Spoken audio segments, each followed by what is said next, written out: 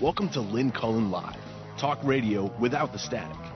Email your questions and comments to lynn@pghcitypaper.com. And now your host, Lynn Cullen. Hey there, how you doing? Welcome to the show. God, it's my kid's birthday.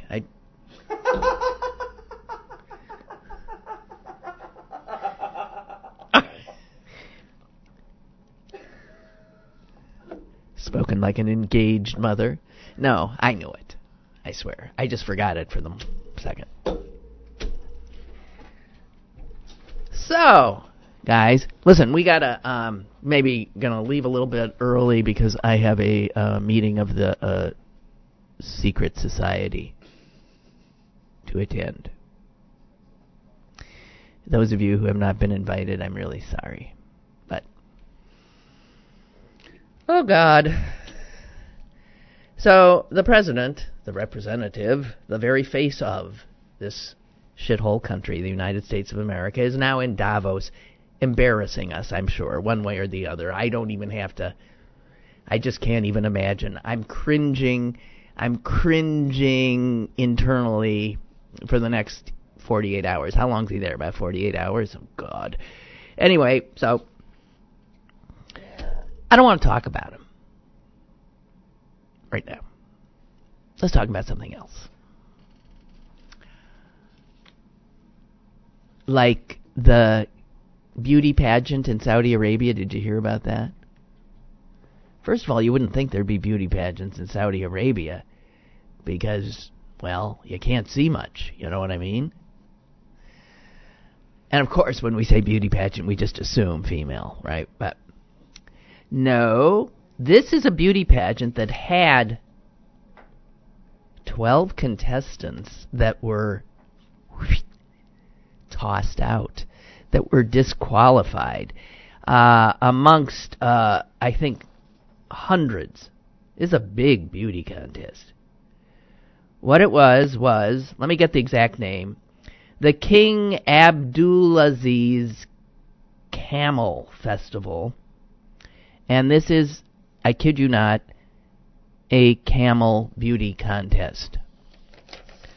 12 of the contestants were tossed out because they'd been found to have used Botox. I mean, they didn't use Botox. Somebody Botoxed them because a camel does not think, geez, I could use a little Botox here. No, they were disqualified because their owners had injected their lips with Botox. Because when you're assessing beauty in a camel, plump lips are definitely a plus. And there's millions of dollars, by the way, to be had for winning the most beautiful camel in Saudi Arabia. But when they found out that Botox was being used on camels, all hell broke loose. And here is a quote that tickled me a bit, so I'm going to share it with you. There is no justification to use Botox on camels. Such an unnecessary act is cruel and demeaning. We understand that camels are a national treasure in Saudi Arabia, but animals should not be abused for entertainment. And there should be more respect for the animal's well-being. Well, yeah, but then I thought, well, women do Botox themselves. And so if you were to read that again, but think in terms of women, there is no justification to use Botox on women. Such an unnecessary act is demeaning. I laughed when I read it because I really do think, I even have friends, I know, they don't say so to me, but I know, that do use Botox. They look unnaturally fresh at the moment, but if they keep it up, they're going to start looking like, I don't know, Nancy Pelosi and Jane Fonda. You know? That frozen death mask stare. God! Anyway, unbelievable. I just thought there was something funny about it being considered demeaning and disrespectful of the animal's nature to use Botox when, geez, American women, they're spending thousands of dollars a year to disrespect their own nature. I'm a hardliner on this stuff. I mean, anybody looking at me could tell, well, she really could use some Botox. I would be more youthful looking with Botox. Can't imagine. I don't get it. I never have, and I never will. I mean, women don't want to be objectified, but on the other hand, they objectify themselves all the time. Who did that? Me? I didn't. Okay. Stop it. All right. California is so far out ahead of the rest of us. It really is sort of its own little nation. There are parts of California that I really love, and then there are parts that make my skin crawl. But it is probably the most progressive, I guess, state. If you want to look at what a progressive government does, go to California, and then you'll see. And we will note that in general, its economy was booming long before the federal government's was booming. It's doing just fine. But there's the nanny state part of California that can get a little, I'm all for regulation when it's makes sense. But it turns out, and I haven't noticed this, I'm going to be in California at the end of the month of February, and I'm going to watch for this, because apparently under a state law, cancer warnings have got to be affixed to anything, any item, any food, anything that has within it some manner of chemical or something that has been adjudged to be carcinogenic. And right now, a state judge there is mulling over and determining whether coffee should be labeled as carcinogenic. That there should be, Starbucks is freaking out, that there be literally this could be injurious to your health, certain additives or certain thises have been shown to cause cancer. So it's quite a fight going on. Some places that sell coffee have already caved, such as 7-Eleven. They have agreed to pay $900,000 and put up warnings in their stores about coffee. Okay? According to... this strikes me as bizarre, frankly, because I'm willing to bet that almost any food probably could end up needing a warning. Coffee is right now being focused on because there is a flavorless chemical produced during the roasting process that's called acrylamide. And unfortunately, acrylamide is one of the more than 900 chemicals on California's list of chemicals known to cause cancer or birth defects. Now, I'm sure that's the case in, certain quantities, right?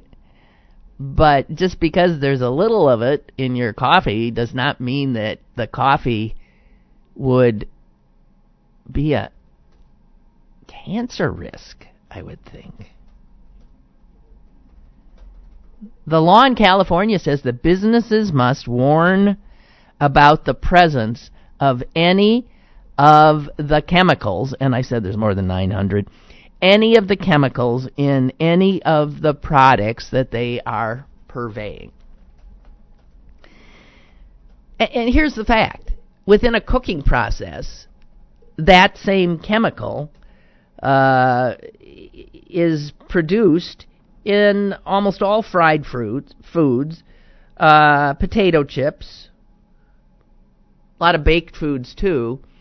So in California, I guess, I can't imagine. What do the grocery stores look like? I mean, do they just say 90% of the 90% of the products in this store contain chemicals that can give you cancer?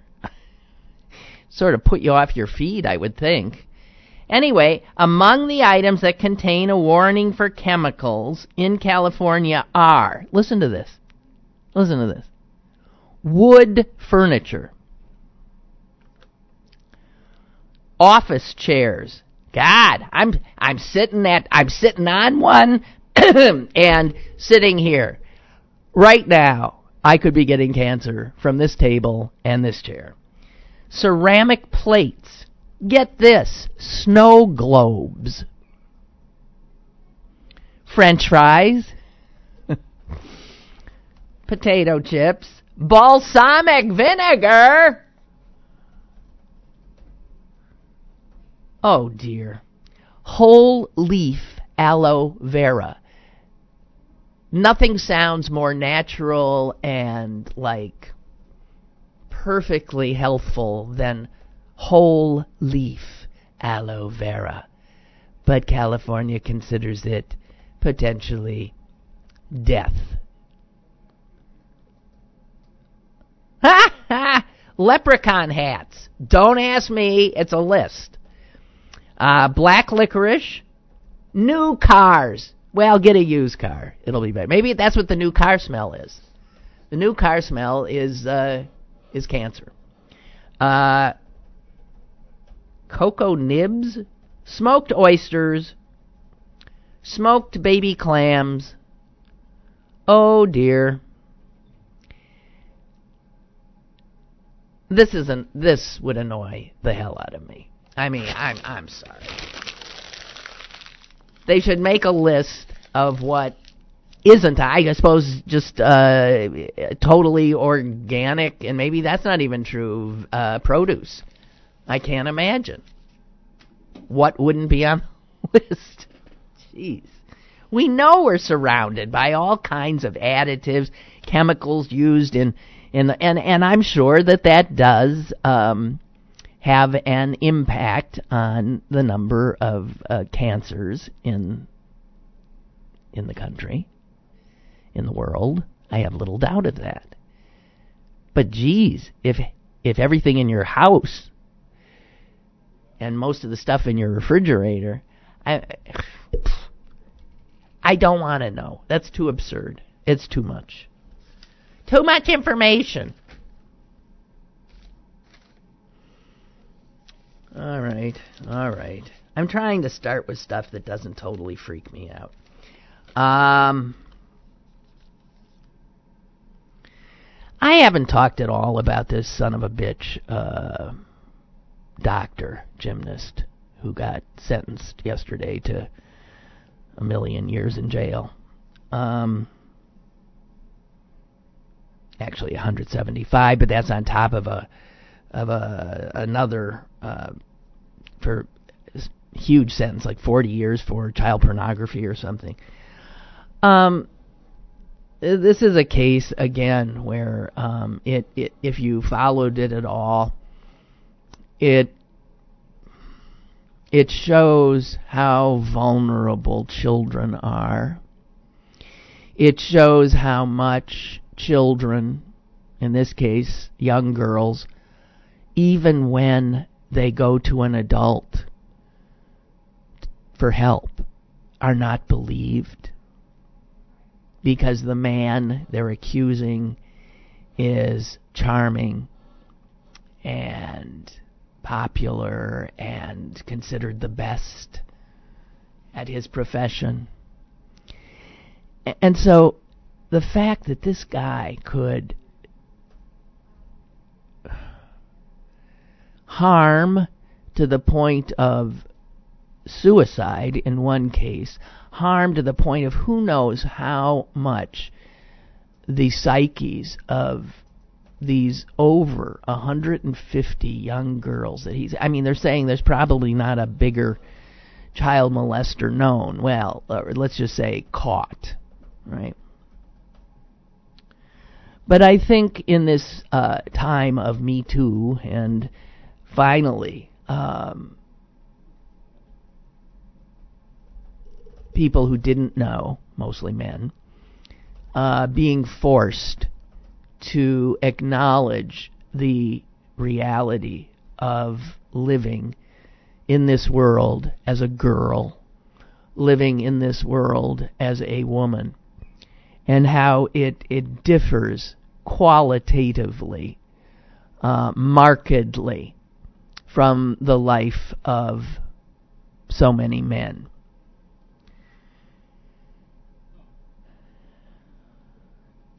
And I do hope, I don't know, I'm a pessimist about this having lasting effect, but maybe, because it seems like everywhere we turn, there it is again, now that it's out there. And it's much harder to ignore, and there are now so many women who feel empowered that when the usual happens, where women are discounted, women are, not believed, women are told to shut up, women are objectified, women now are much more empowered to speak out, to call it.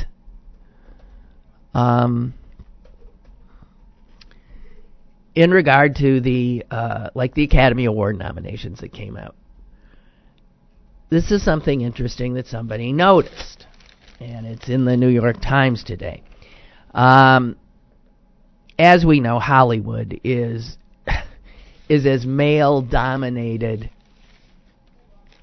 an industry as pretty much any. There are worse, but Hollywood, if you think of it, has just such power because it tells us stories. It supposedly somewhat represents our lives through entertainment.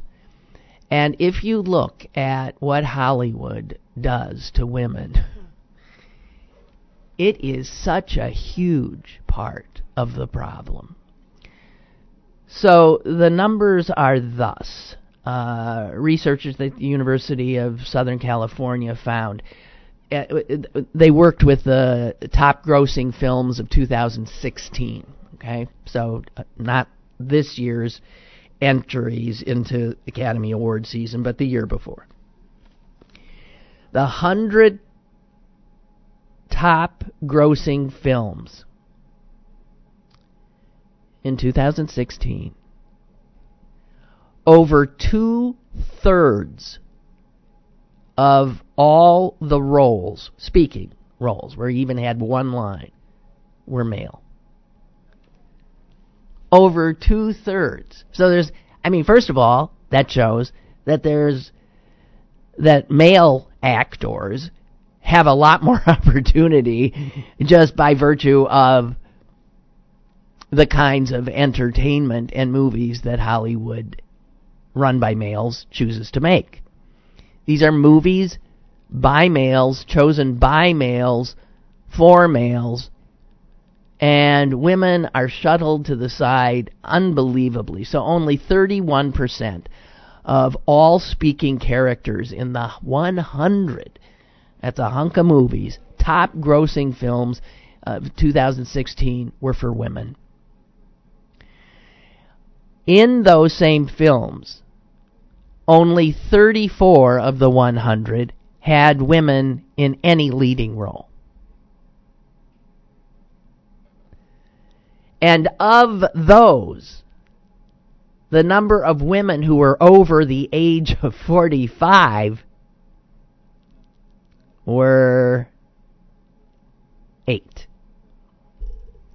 So there were 8 women allowed to be actually not, 20. Over the age of 45. The year before, it had been even worse. It had been 5. So, for an actress, first of all, there are fewer roles. There are fewer speaking roles. There are fewer lead roles. And if you don't get them before you turn 45, good luck, lady. Right? That's what the numbers suggest. Which is why the nominees that were announced Monday, I think, or Tuesday, are mind-blowing. Because the nominees, 8 of the 10 Oscar-nominated actresses this year are over the age of 40. It is a bunch of older women. In fact, the average age of the supporting actress nominees, the average age is 55. Whoa! Whoa! And the youngest in the supporting actress category is 47. The youngest. And that's Mary J. Blige.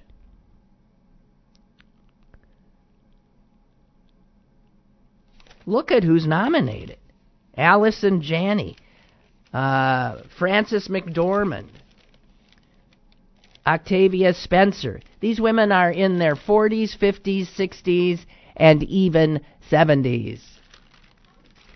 So that is like so different than anything we've ever seen before. Isn't that something? And at the Screen Actors Guild, the SAG Awards, the other day, Nicole Kidman won another award. She's now 50 years old. And she said then, 20 years ago, we were pretty washed up by this stage in our lives. That's not the case now. Thank God. 20 years ago, she said. But as I just said, 2 years ago.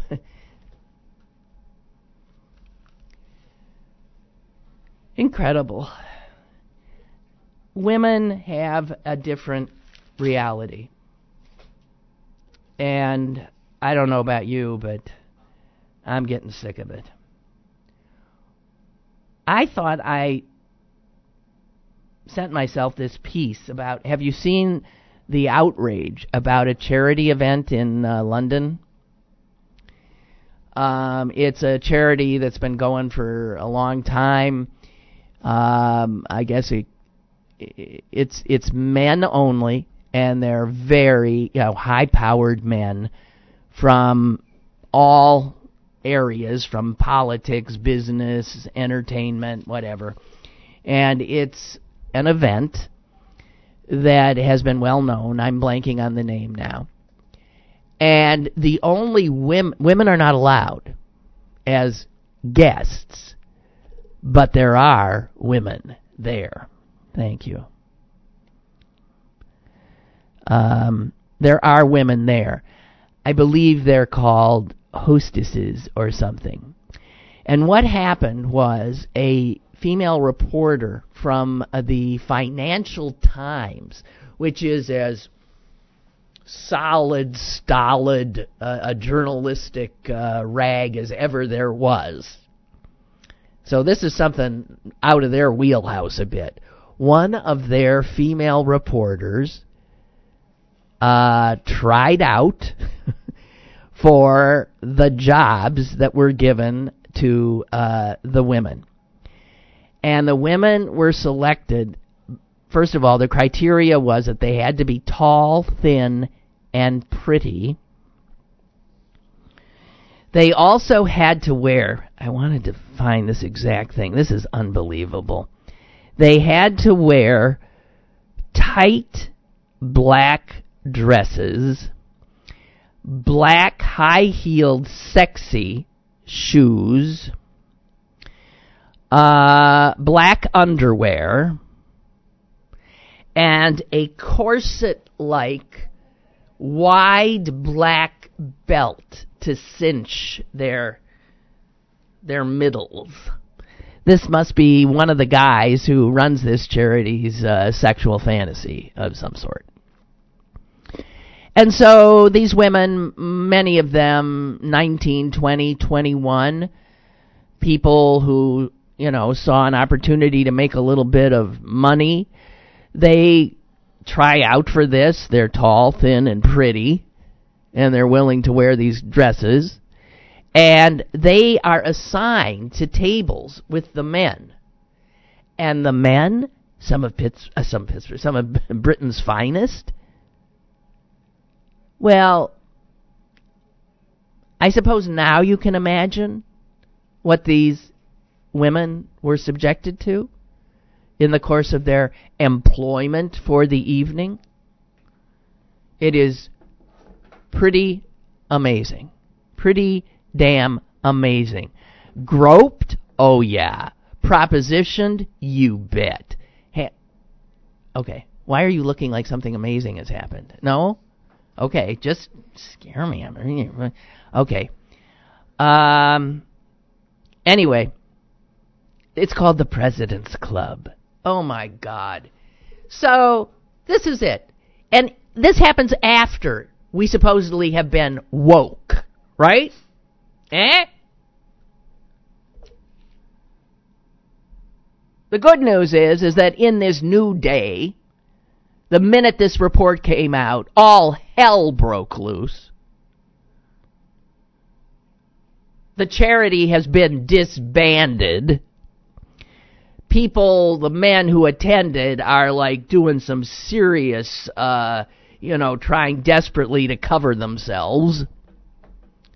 The charities on the receiving end have returned the money, and no one seems to want the money, which is silly because the money's money, and a lot of charities could use it.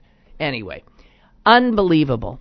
It's just, if you read an account of it, it is disgusting and unsurprising. We have a call.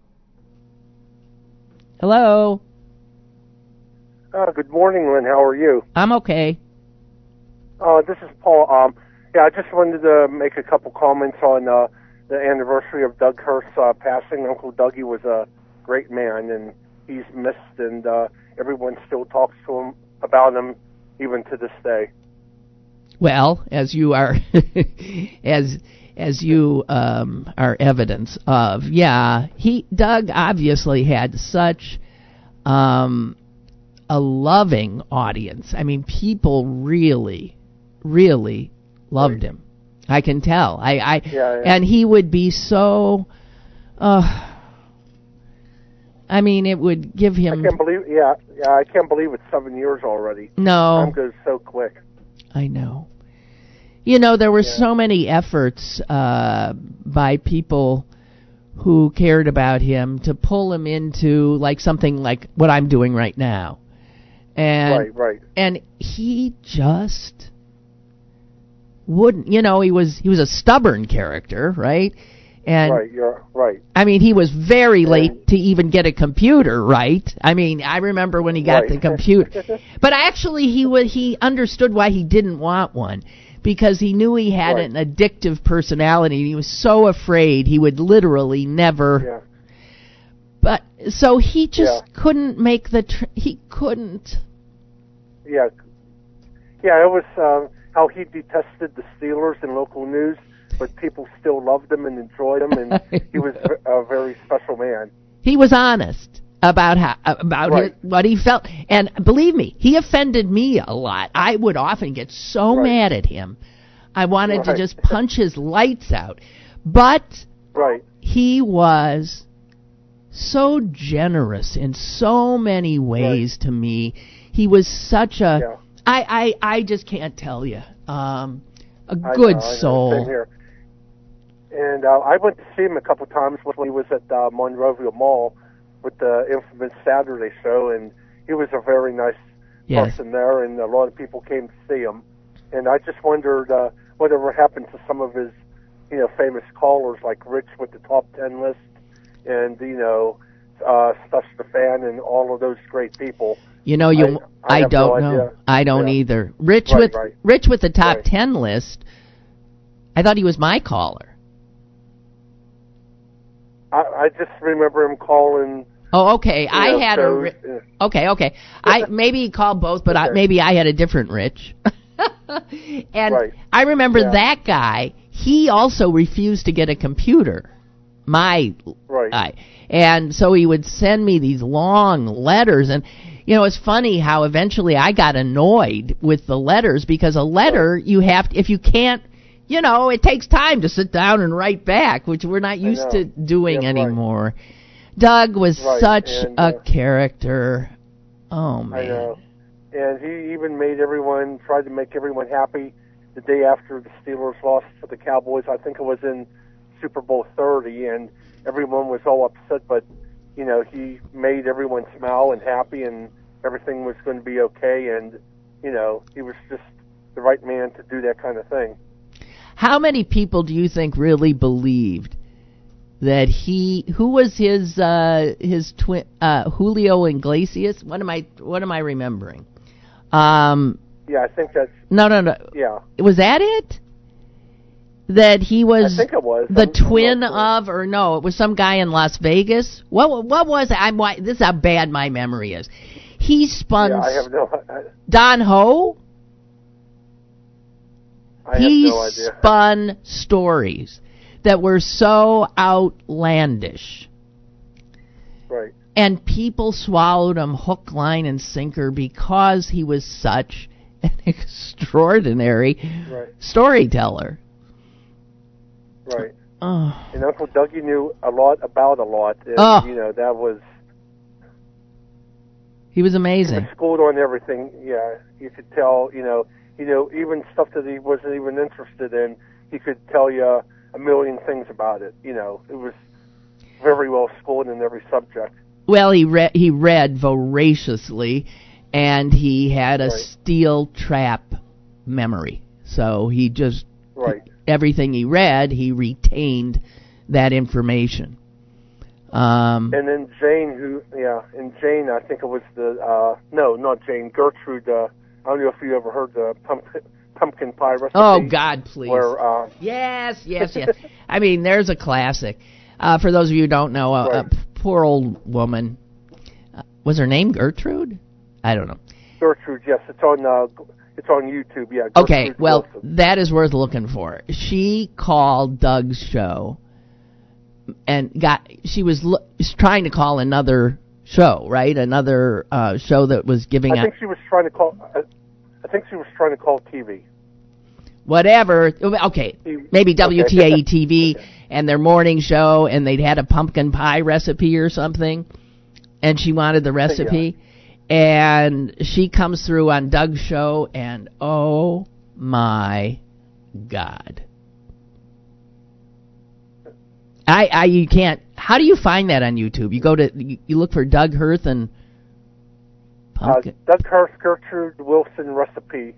Either or will. I believe it's either or will get you through. Yeah, and it's like about 5 minutes long. I felt sorry for Gertrude. See, I can't do that kind of thing because I always feel I'm not a prankster. Right. I'm not a.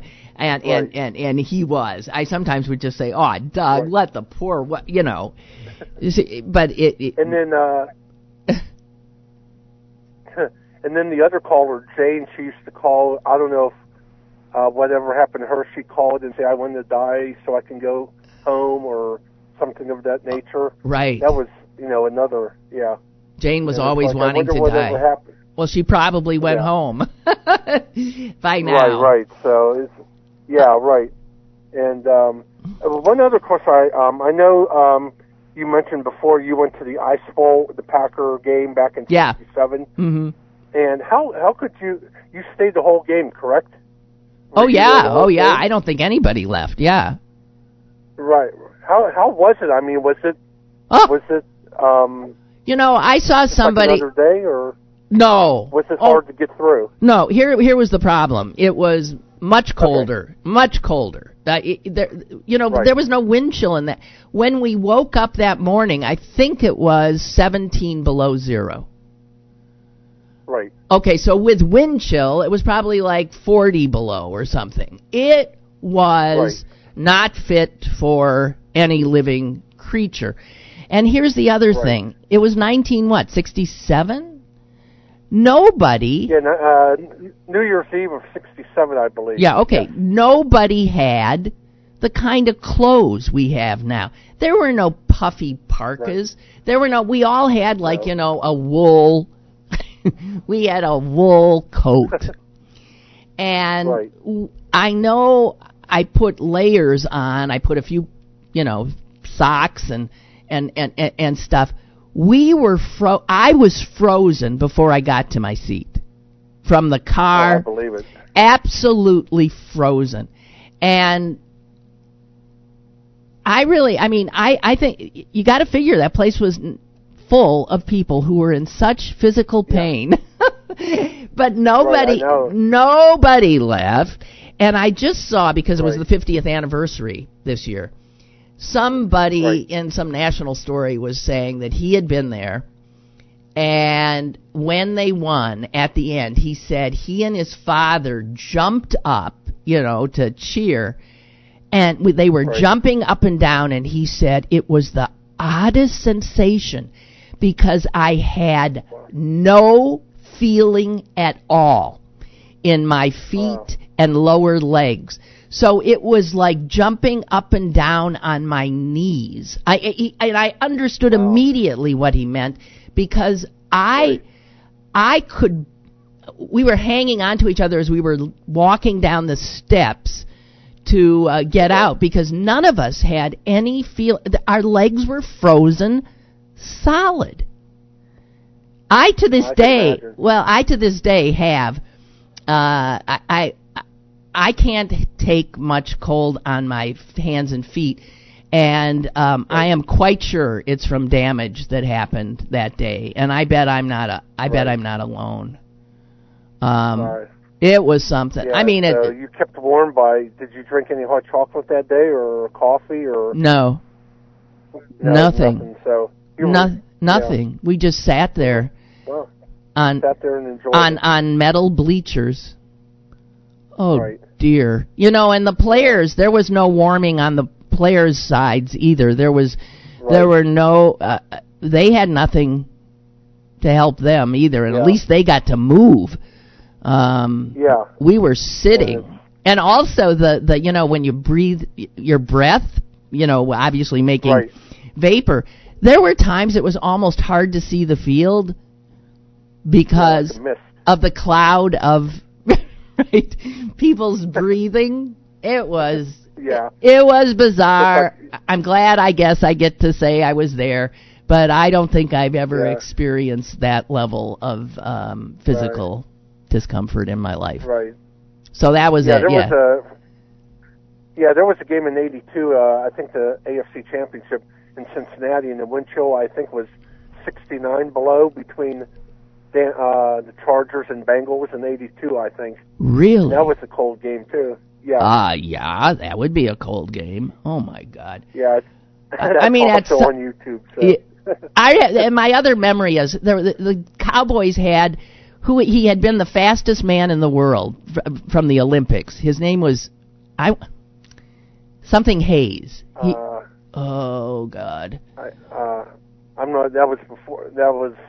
Well, he was 60s. I have no idea. Okay, he was one of their receivers, and he was really famous because he was the fastest man in the world. I mean, must have the person who gets that is the person who does the 100-meter thing. Yeah, whoever does a 100-yard dash or something. Yeah. And he was running his patterns with his hands down his pants. He wasn't even pumping I can't imagine how some of those players must have just didn't even give a damn whether they won or lost, just wanted to get the hell out of there. God. Yeah, and in that game in '82, Dan Fouts played in that game, and he would throw a ball straight, and it would do that perfect spiral. Then about 10 yards into it, it was so cold, it turned into like a dead duck. Like it went to a good spiral, and then it looks like a dead duck in the ball. It just when it, the air. I guess the cold air made the ball just. Maybe it drop, froze. It froze in some way, and you can't imagine that level of cold. You'd be amazed how it the cold air does stuff to things in the air and everything like that. Yeah. So, I just wanted to call and give my 2 comments, and it was nice talking to you, and I always enjoy the show. Thank you so much. Great. Thank you thank you. And Doug thanks you. It's Bob Hayes. Okay, thank you. Thank you so much. Appreciate it. Bob Hayes. All right, so have a good day, and smile and keep Doug Hurst in everyone's thoughts today. Okay, thank you. As I was saying, all right, have a good day. You too. I never remember anniversaries of any kind, so yes, thank you. Yes, it was Bob Hayes. Thank you all, guys. And Chuck writes, Lynn, Doug eventually did get a computer. I know he did. I remember Doug talking to Clarence about accidentally happening across some porn on his computer. Oh, yeah. Accidentally on his computer, resulting in many pop-up boxes on his screen. Clarence instructed Doug to just turn off the computer and reboot. But you can imagine the hilarity of this exchange between Doug and Clarence. I was on the floor laughing. Yeah. And thank you. Somebody, sent me the Gertrude bit. We could play that. Can I send it to you? You tell me if this is... Let's do it, guys. There's so much crap going on. This is for Doug. This is for Doug. I'm sending it to... Why am I blanking on your... Okay. Steve. Okay. Here it comes. Here it goes. Okay. And while we're getting that set up, did you see... I'll tell you something scary that's in the news today. The Chinese have cloned 2 monkeys. I'm looking at them. They're cute. They're monkeys. They look exactly like monkeys, only they got made. And let me remind you, monkeys, humans, pretty much the same. And so, this is a line that's been... Have you gotten it yet? Oh, you've got it. Okay, this is the infamous Doug Hurst and Gertrude recipe call. Gertrude Wilson. Yes? Hi, Mrs. Wilson. How are you? Fine. What can we do for you? Well, I sent in for a pumpkin pie recipe that was on a Saturday a week ago. Yeah. And I haven't received it. You haven't received the pumpkin pie recipe? That's right.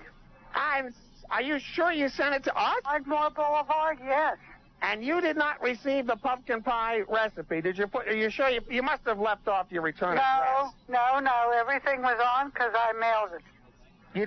You put down your return address and you spelled your name properly. Yes. How do you spell your name? Gertrude, Gertrude. Wait a minute. Wait, not so fast, Gertrude. I'm going to write this down. That's G-E-R.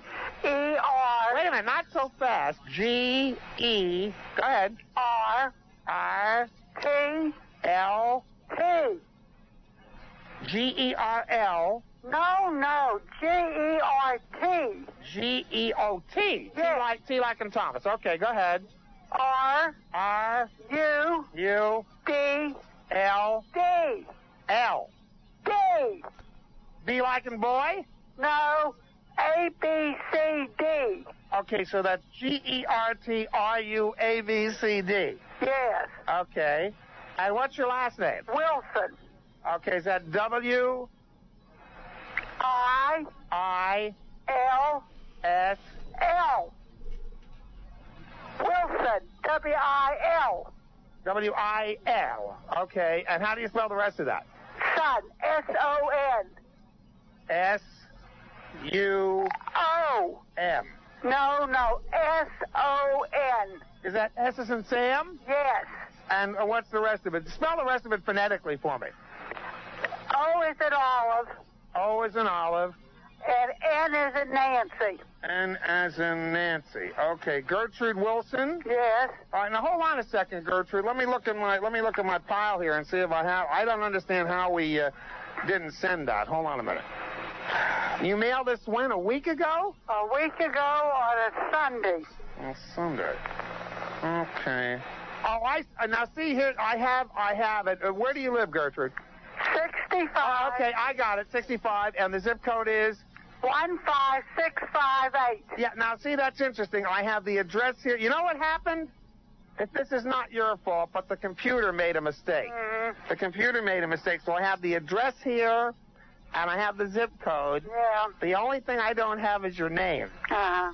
So let me make sure we have that name right, okay? All right. That's Gerald Wilson? No, Gertrude. Gertrude. Yes. How do you spell that? G-E-R-T-R-U-D.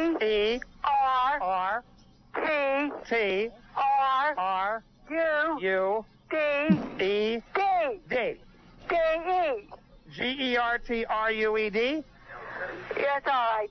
Is that close enough? Yes. Okay, and Wilson is spelled again, please? W-I-L-S-O-U.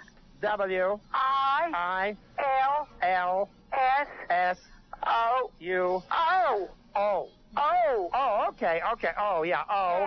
N. Yeah. All right. Well, we'll get that, Gertrude. We'll get that recipe right out to you. We apologize again. There was a little bit of a slip up here with the computer because I see the address here and the zip code and all the rest of it. I have just listened from 3:30 to 4. This is Tuesday afternoon to the most vulgar, trite, stupid, unbearable, illiterate, vainglorious person brag about his unconscionable lack of control. Okay, that was another Doug caller. I hate to think where that went. Okay. See, I couldn't do that to some poor old lady. I couldn't. Jeez, God. I wonder if Gertrude knows that she's in, Pittsburgh radio lore. I wonder. Do I still have a caller? Okay, this is from Chris, and then Lynn, I'm not going to gush on and on about the anniversary of Doug's death. Just wanted to say that today is the actual day that Doug died. We all heard the news on January 26th, 2011. Like everyone else, I can't believe he's gone 7 years. I miss his show so much. Rich with the top 10 list caller was known as Rich from the North Hills. He called me too. I always enjoyed when Doug had his buddies come into the studio and just shoot the breeze about music or anything, really. I agree with you when you say that his being fired is what killed him. But I also think Doug lost his zeal for life when Lawrence died. That is true. But he'd already lost his show. And then Lawrence died. Lawrence was his producer and was my producer for a while too. I met you at Doug's memorial. I was the one that just came out of wrist surgery. Yeah, I came right from the hospital. I remember you. I told you this story then. I met Doug at an oldies dance. It happened to be on November 22nd, the anniversary of Kennedy's death. So Doug and I started talking, and he asked me to dance. All he talked about while we were dancing was the debate of a lone shooter. By the way, Cyril's name came up a lot in that conversation. God rest his soul. I hope he's in heaven and interviewing all of his idols, Groucho, Frank Sinatra, and any of the cast from Blazing Saddles. Hello, I must be going. I cannot stay. I'm on my way. I must be going. That great Marx Brothers thing that he would do. And I was told that I should have ended the show. What was it? The Lord willing. Okay, we'll see you tomorrow, the Lord willing, and the creeks don't rise. Doug had his little things. Oh, Lord. Okay. I don't know what else to... Boy, this show go in a direction I wasn't expecting. And we're out of time? No. Oh, no, I'm looking at the wrong thing. Okay. Well, I don't know how to follow that. See, but you know what? It shows... That was talk radio. That was a talk radio show. And that's why we all loved talk radio then. It wasn't always. It was often like that. I remember doing an hour that we laughed through and argued through, that it was about how to make a potato salad. I mean, you would do things like that because you could. Because there was not an expectation that you would be constantly doing this news crap. And it was before we were all at each other's throats. It was such a nice time. We didn't know it. You know how you don't know that was the best of times when you're in it. You don't know till it disappears. And you look back, and it's unrecoverable.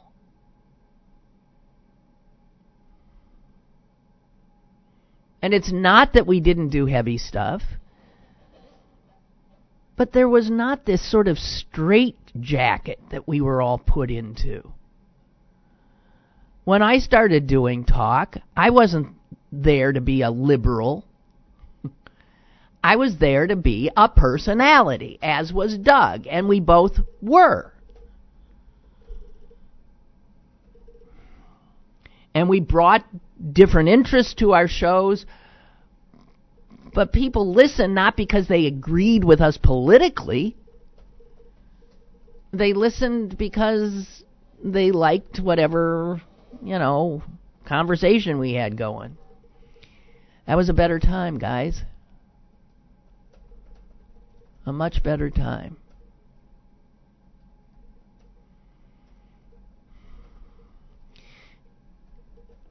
And there was a front page story in the Post-Gazette today, which, by the way, the Post-Gazette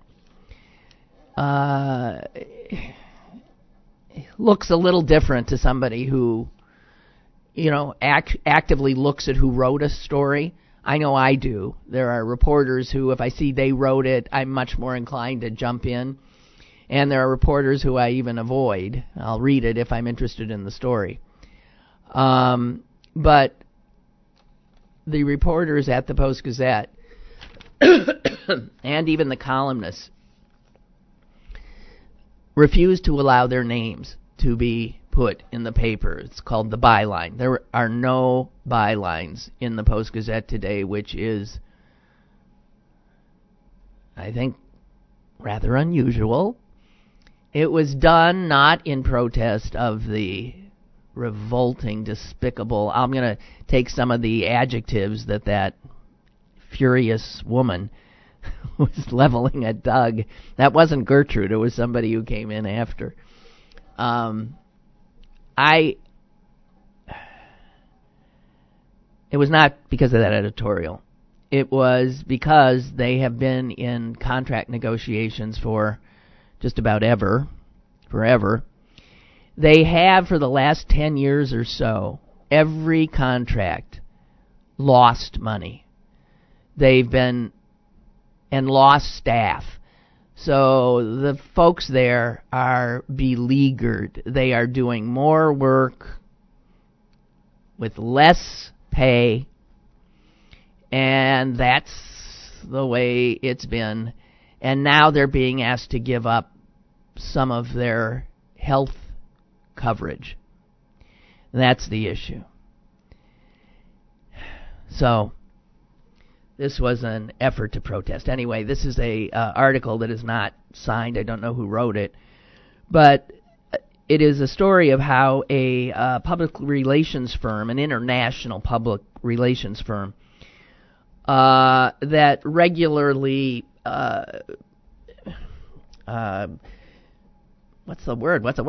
interviews folks all over the world to judge, polls them, to judge their faith in their government, in other institutions in their countries. And they say this in their latest poll of all over the world: Americans are at an all-time low of trust in our government, in our media, in our businesses, in every aspect. And the PR firm in its report says that the United States faces, quote, an unprecedented crisis of trust. And this, of course, is what's, when I am angry, when I go berserk and furious and start calling Republicans names and stuff, it is on this issue. This is the issue. Because for their own ends, they have sown the distrust.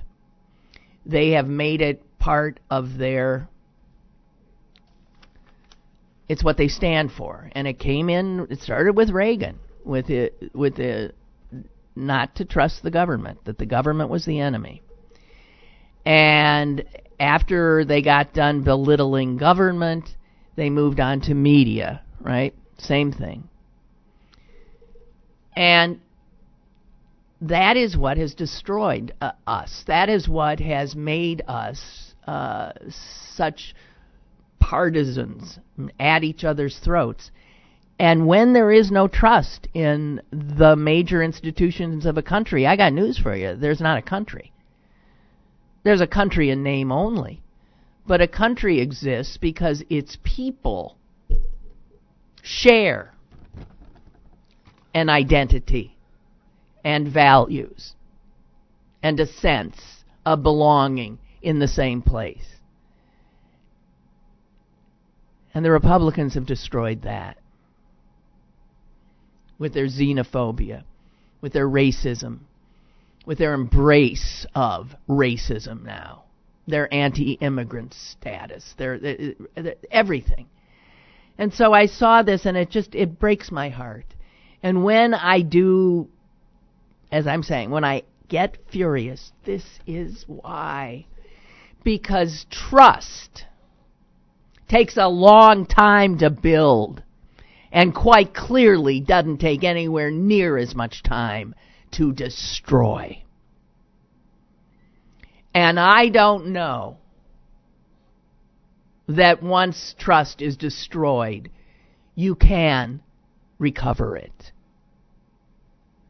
Anyone will tell you in a marriage, in a friendship, trust is the most important thing. And once somebody betrays that trust, or it's sometimes impossible to get it back.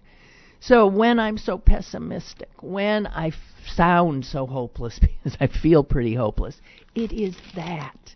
It's not any specific thing. It is this concerted and successful effort on the part of Republicans to destroy our faith in government, in media, in public education, in all of the things that have always held us together.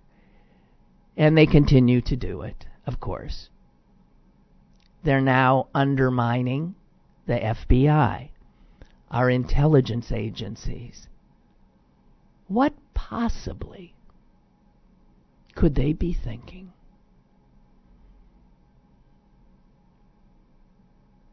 It's unforgivable. It's unforgivable. And they destroyed talk radio in the process. There are a lot of victims. A lot of victims.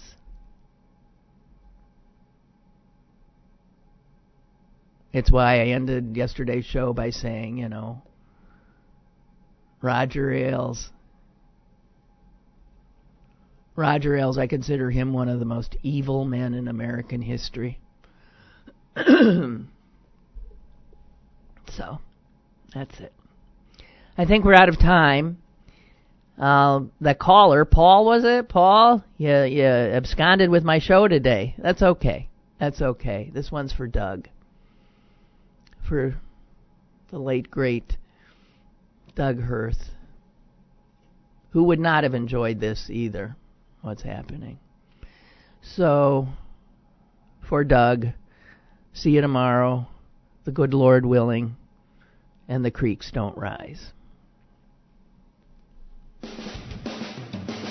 Lynn Cullen Live, Monday through Friday from 10 a.m. to 11 a.m. and archived at